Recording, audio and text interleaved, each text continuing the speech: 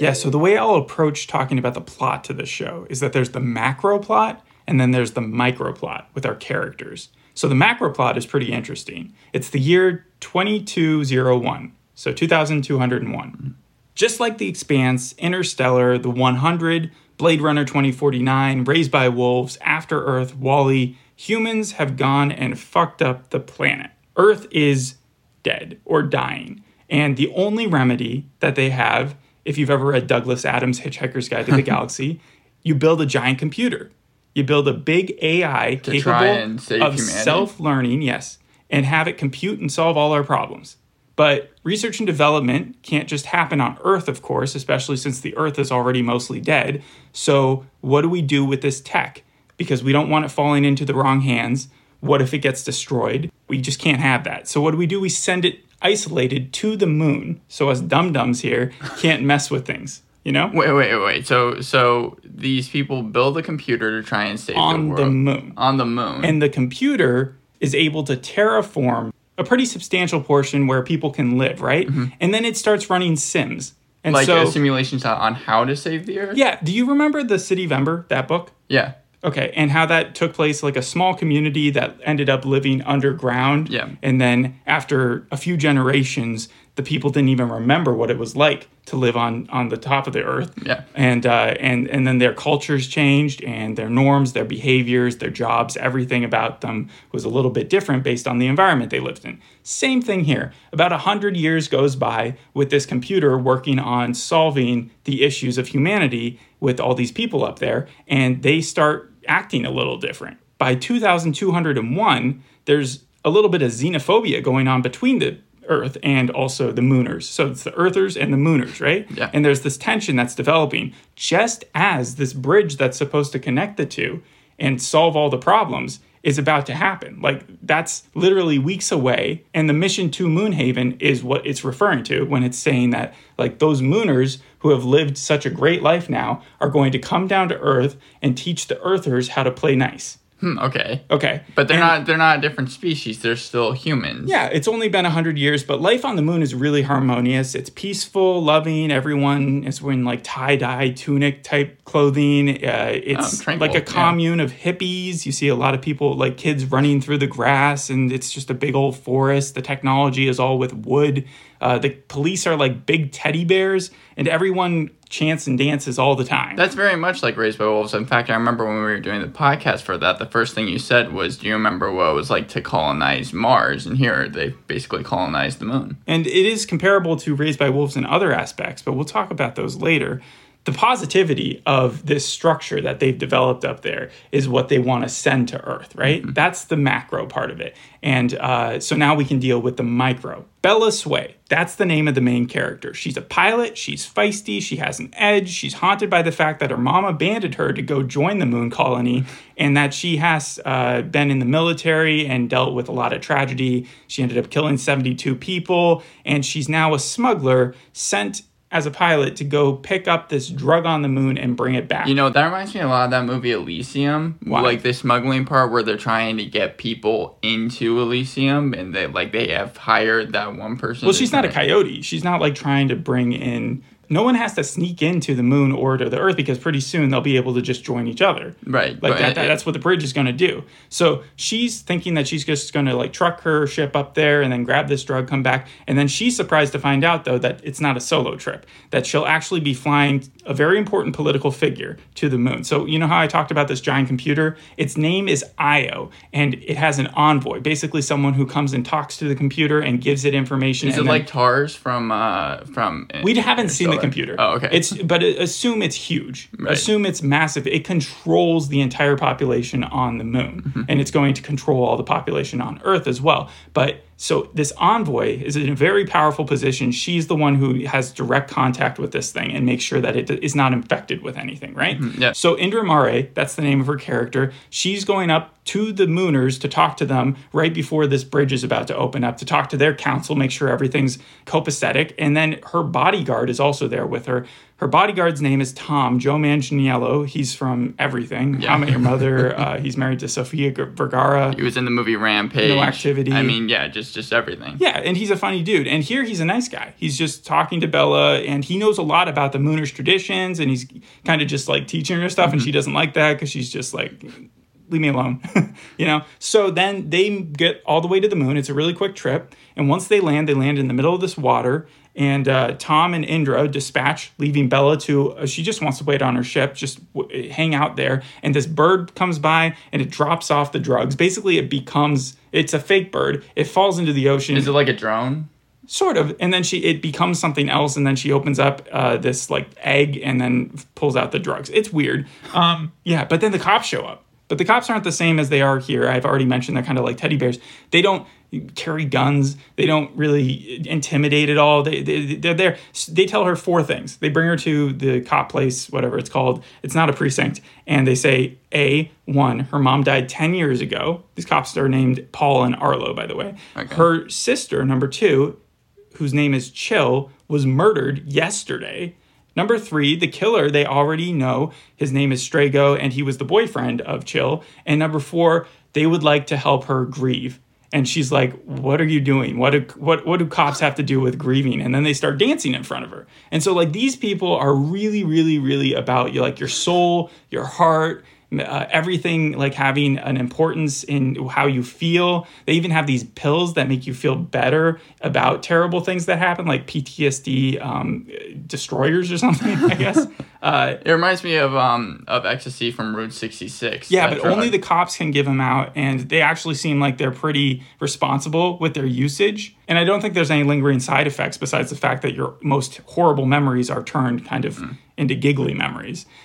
So Paul can realize something is still off, so he takes Bella around. I'm skipping a little bit here, but he takes her around the colony, and eventually they go to the scene of the crime where they run. Because originally when Paul and Arlo found the body, all they had to do was point their little register at it, their device, and it told them who killed her and what happened. And because everybody is implanted at birth on the moon with a little back tracer that records everything about their lives. So, like, that's the way the computer controls them. Very futuristic. But at the same time, everybody is humdory about it. Like, they don't care because it's not like the computer is using it to hurt them at all. It's just there to make sure that if anything ever happens, that they're able to catch the person. And they don't even do anything too bad to them. They just make them fall asleep and then, like, hang them out in the weird precinct that they have. But if this computer gets hacked or something, like, it seems like they're fucked. Yeah. That's kind of brought up later on. So, but Paul and Bella are just hanging out at the crime scene, and they see this little girl, and there's just this chance that she might have been a witness that no one knew about, and she runs off into the forest, and Bella goes chasing with the dog Albus, and they both find this, like, fence where that's basically the limitation to where the moon has been terraformed. So you're not supposed to go past that fence. The girl dodges under it. Bella dodges under it. Albus dodges under it. But Paul's like, hell no. So I was going to say, that fence doesn't seem very stable if 3 people are able to just go over it. Well, I think it's like a secret path that no one knew about. And then so she gets out on the other side. And for like the first few feet, everything's okay. But then it's like the oxygen level starts going away. Gravity starts becoming an issue. Surprisingly, heat doesn't like start burning her to death or anything, but at the same time she like loses consciousness pretty quickly in front of this tree where this kid is just seeming to hang out and doesn't have a problem. And then they have to find her and Albus and bring them back, and she wakes up at Paul's place. And that's where we find out that Paul's situation, his family life, is kind of complicated because the way that the Mooners work is not the way the Earthers work. When they have a baby, when someone has a baby, they give it up immediately. You raise other people's kids, and they raise yours so that you feel like connected to everybody. And so like it reminded me of The Expanse with Holden's backstory about how Earth worked there, where he had like 15 moms or whatever. And it's just interesting. So they just thought that it's kind of like a commune again in that way too. It's just such a weird thought. They also eat these weird gummies for food, but I guess it tastes good to them. So Bella is like, I'm sick of this place. I'm done with this. There's nothing else to talk about. Yeah, there's the question about who killed Chill and why. But then she ends up going back to her ship, and who's there but Strago, who we've seen take out his little implant so they can't track him, and he's a stowaway on the ship. And she's like, you hang out here for a second, I'm going to go up. And then she goes up to the top level of her ship. There's Tom waiting and just being as happy as ever. But then Strago follows her and says to Tom, it's been done. And Tom shoots him in the face and then looks at Bella and is like, I wish you hadn't heard that. Grabs her, starts to try to kill her. She has a big struggle. She gouges his eye out. He's still fighting. He's going to kill her.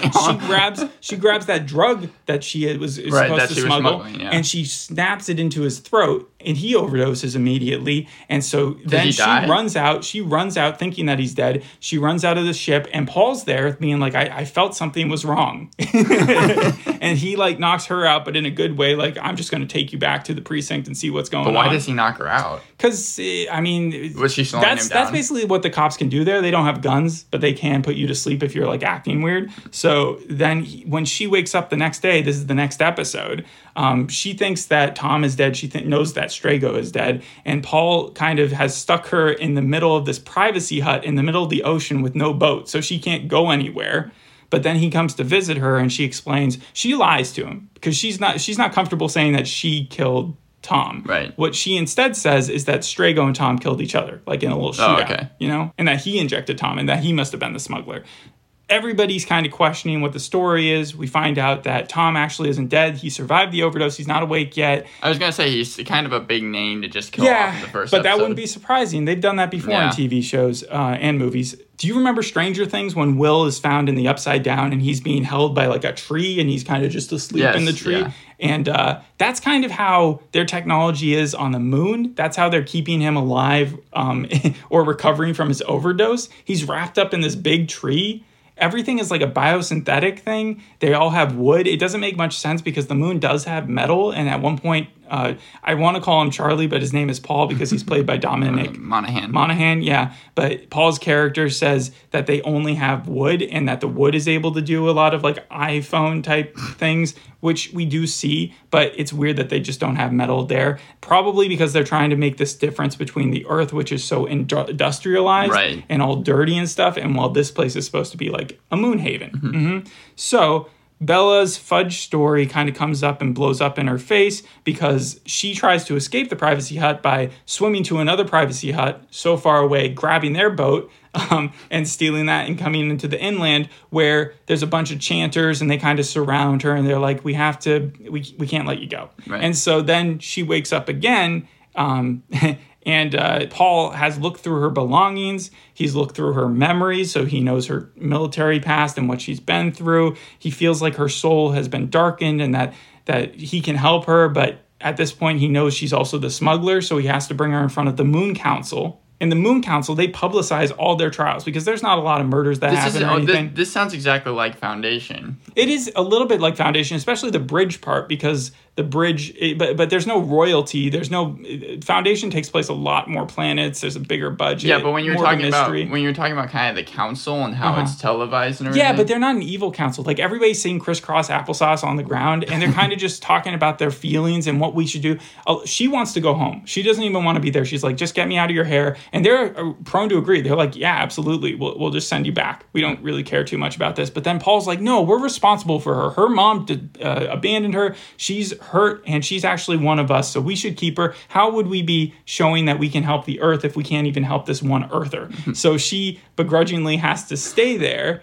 And so now she's... Against her will, though? Yeah, but she's like, I'm now one of your cult, I guess. And that's where we get a little bit of a break on her sister's murder case where... I'm not going to talk about how they find this, but she gets a locked box from her sister. She's able to open it. It has a little pebble inside that has a projection of her sister, like R2-D2 style projection, that appears with Chill's face and her just sitting there. Oh, okay, so yeah. And she tells whoever's listening, she's like, the bridge is a lie, it's a trap. And that's where they cut out. And it's like, okay, this conspiracy goes way bigger. We haven't talked at all about what's going on with Indra. She's kind of a secondary storyline, but she's the envoy. She meets with the council like she wanted to on the moon, but she's asking the main councilwoman to step down from her job because she wants to put someone else in her place. Oh, I was thinking it was so that she would take over. No, I don't think it's her, but maybe a stooge of hers or something. There's an Earth Council and there's a Moon Council, and there's obviously some tension going on, even with the bridge supposed to help things. And the envoy, she also has told the councilwoman that she's afraid for what would happen to Io once he's introduced to the evil that Earth inhabits, like that there's a lot more problems on Earth than there are on the moon, and that maybe the computer could become more infected and become more of a, what was the evil robot in the Marvel Universe? Or Skynet. Like, it might incorporate enough evilness into it to think that it must evaporate humanity or something worse. Right, yeah, because that would be, like, my number one concern. It always seems like AI is just going to, at some point, just be, like, come sentient, basically. Yeah, so it feels like they're trying to get in front of that from happening. But because her bodyguard was part of this, like, chill murder, because he seemed to be in connection with Strago when Tom kills him, right? She probably has some connection with that too, which means she might not be on the level either. So that's a remaining question. I would total give these 2 episodes a solid 7. It's definitely intriguing. I'm curious. I'm not sold. I would compare it mostly to the feeling I got after watching the first couple episodes of Outer Range. Outer Range. Because Outer Range was also like this very interesting plot. There's a lot of theories running around. There's a lot of characters to keep note of. There's like the big plot and the small plot. However, like, it could also just fall on its face. It could just become super convoluted. So 7 with a desire to see it, but maybe not immediately. Well, okay, so I'm going to bring it back to kind of Foundation. You finished Foundation, right? Like, you watched the full first season? I did watch the first full season. And do you remember what you said about it after you did the podcast for it? I only did the podcast after seeing the first episode. You'd seen the first 2 episodes, but you said you weren't really sure where it was going, and then you didn't even give it like a rating. You were like, I guess kind of need to see the rest of the show. So what did you think of the full first season of Foundation? Well, the first full season of Foundation, it's been a while since I saw it. Remember how the pilot dealt so much with the main girl? Yeah. It ended up veering away from that a lot and kind of doing different storylines from different places. What's-his-face, the king, plays multiple different versions of himself over time. It is confusing, I think even more confusing than this show. This show I could wrap my mind around, and when I say it could get convoluted, I mean like the story could get some leaps in logic, like why would he choose to do that as a character, versus Foundation where there was multiple like weird stuff going on, like a thing to overthrow the monarchy, the bridge did get destroyed, but then there was that weird sphere in that one planet, and yeah, it's crazy. The reason I bring up Foundation is because every single review, whether they like this show or not, has said this is Foundation just with less of a budget. Yeah, it's Foundation, but as I was pointing out throughout this whole thing, it reminded me of so many sci-fi shows. It's borrowing by the end of it, I was like, how could it not be based on some source material? Yeah, well, it isn't, but that... It isn't? No, it isn't. Yeah, but then I was like, well, then are they borrowing just everything that they're using? Like, it is impressive if it's not based on any source material. I don't think it is, but Peter Oko, he's the creator of this show. He's the writer-producer. He does a lot of these type of shows. He's done Lodge 49. Yeah. He did some work on Black Sails, Pushing Daisies, even wrote one episode of The Office. For example, he's been working on Bella Sway's character for the past 5 years. So, like, when Emma McDonald finally was cast in the role, she really wanted to do justice to it. She was doing all her own stunts. She said that she did a lot of, like, running as well. Yeah. And there's also a lot of clear messaging behind this, which I can feel is modern. Like, the thing about the police and how they act more like psychiatrists, that feels very much over the last couple years rather than if it had existed. If this had been source material from, like, 30 years ago, it would have been very surprising. Yeah, well, I know that also a lot of people were always asking the cast, could you take some of the problems that the world is facing today, obviously, probably most notably climate change, and use what they were using in this show as any type of solution? It does mention climate change, and that's a big part of why the Earth is dying, but I think it's also other stuff, like the wars that they were talking about and stuff. It just seems like humanity is facing a culmination of issues that have just overwhelmed the populace and made it impossible to live there. So it is weird you have this like utopia in the sky just waiting to come down and help. It feels kind of like when missionaries would like try to come over and push their message on people, and you don't know if people are going to embrace it. They're even running ads on the Earth talking about how the Mooners are coming to save everybody, but that they're going to have to play their part too, and a change with it. And you know that Earthers aren't going to be cool with that. So what's going on with the bridge, though, is I think that it's pretty clear that something catastrophic is going to happen, which is really going to fracture these two factions to a point where they can't mend things and maybe even create some form of war between the two of them. Because throughout the episodes, something that I really liked was that they kept on mentioning in the councils, like, we are them and they are us. That's what the Earthers would say to kind of remind themselves that they shouldn't be speaking about the moon people as like others. Right. But the Mooners refer to it as they are us and we are them. The reverse of that saying, both meaning the same thing, but both being different, which I liked. It just worked together. And yeah, Paul's character, I think, says the second one where I was like, whoa, that's just a little bit different. Yeah, well, talking about Paul, Dominic Monaghan, the person who plays him, met with Peter Oko over Zoom the first time. So it was over COVID. Yeah, they did shoot this during COVID. Wow. Yeah. That's also impressive. Yeah, and I mean, like, it also was part of AMC Plus's structured series. It's basically something that they do where they didn't even, like, do a test pilot for this thing. AMC Plus has done it for things like Kevin Can Fuck Himself and 61st Street, where basically they just open up a writer's room and they work on multiple episodes at a time.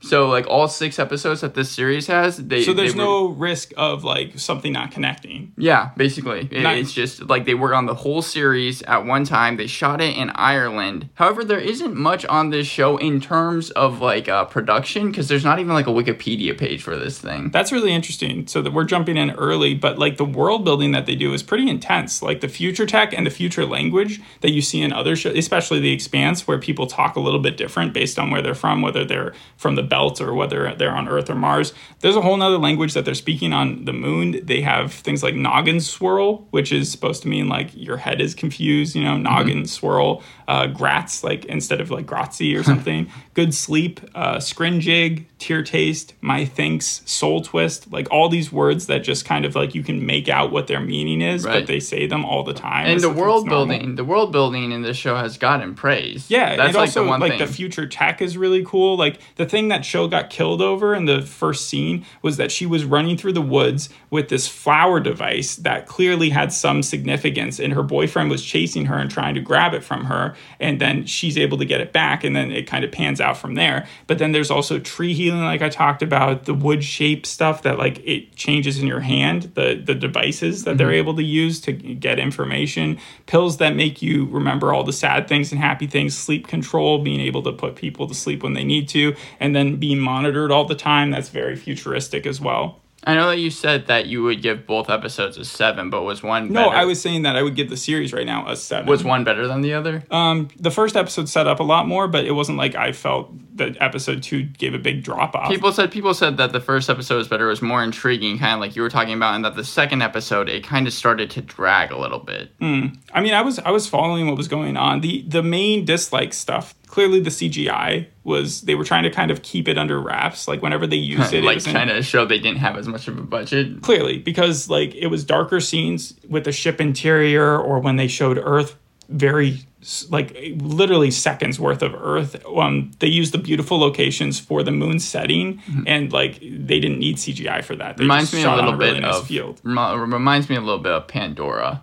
No, Pandora was I'm comparing like CGI. This would have been groundbreaking 10 years ago, but now it just looks like kind of mid-tier compared to everything else. Foundation just had an enormous budget, so it's able to push it further than this was. From what I heard, this show is supposed to have kind of tacky humor to it. It's not the tacky humor that slows it down. Paul's storyline kind of slows it down. His character arc of like, it's all about his family and about how he's losing his wife to this guy named Fritz the fireman, because like they're allowed to be co-couples in this world where like everybody's allowed, like their marriages aren't the same. They're just open, I guess. So he feels like he's losing her, and that really dragged the show. I mean, it didn't add anything to the plot that I was really caring about too much. So that would be the one. Also, it is cool that like the ritualistic religious order that usually represents the rejectors of technology are also the embracers of it, the people who are pushing it forward in this instance. But at the same time, it's weird to me. Why would these people who have a computer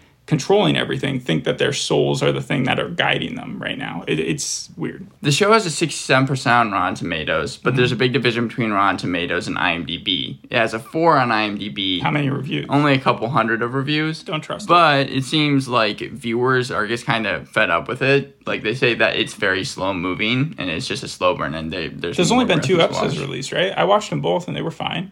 Especially the end of episode 1, it kind of kicked it up to a better gear. People did say that episode 1, like, it got them intrigued. That's why they watched episode 2. And there's a lot of questions remaining, like, why was Chill murdered? What will happen to Tom when he wakes up? Or what will happen when Tom wakes up? Will Bella and Paul have time to stop or want to stop the bridge from happening? Mm-hmm. How far up does the conspiracy go? Is the IO computer evil right now? Is the Envoy evil right now? If the IO computer does become evil, does that lead to like a second season where like suddenly it's the Mooners versus the IO computer? There were 4 episodes given to critics, and Polygon was even talking about, like, it seems that the way that the show is going right now, even when it gets to its finale, there's going to be a lot more questions than answers. Oh, so it's going to be like Lost. Yeah, but again, they haven't seen the finale yet. That's just what they're guessing. In terms of the critics, it's just been like kind of varying degrees. For example, RogerEbert.com started talking about the amount of space shows that have come out in the last year, such as like things we've already talked about, The Expanse,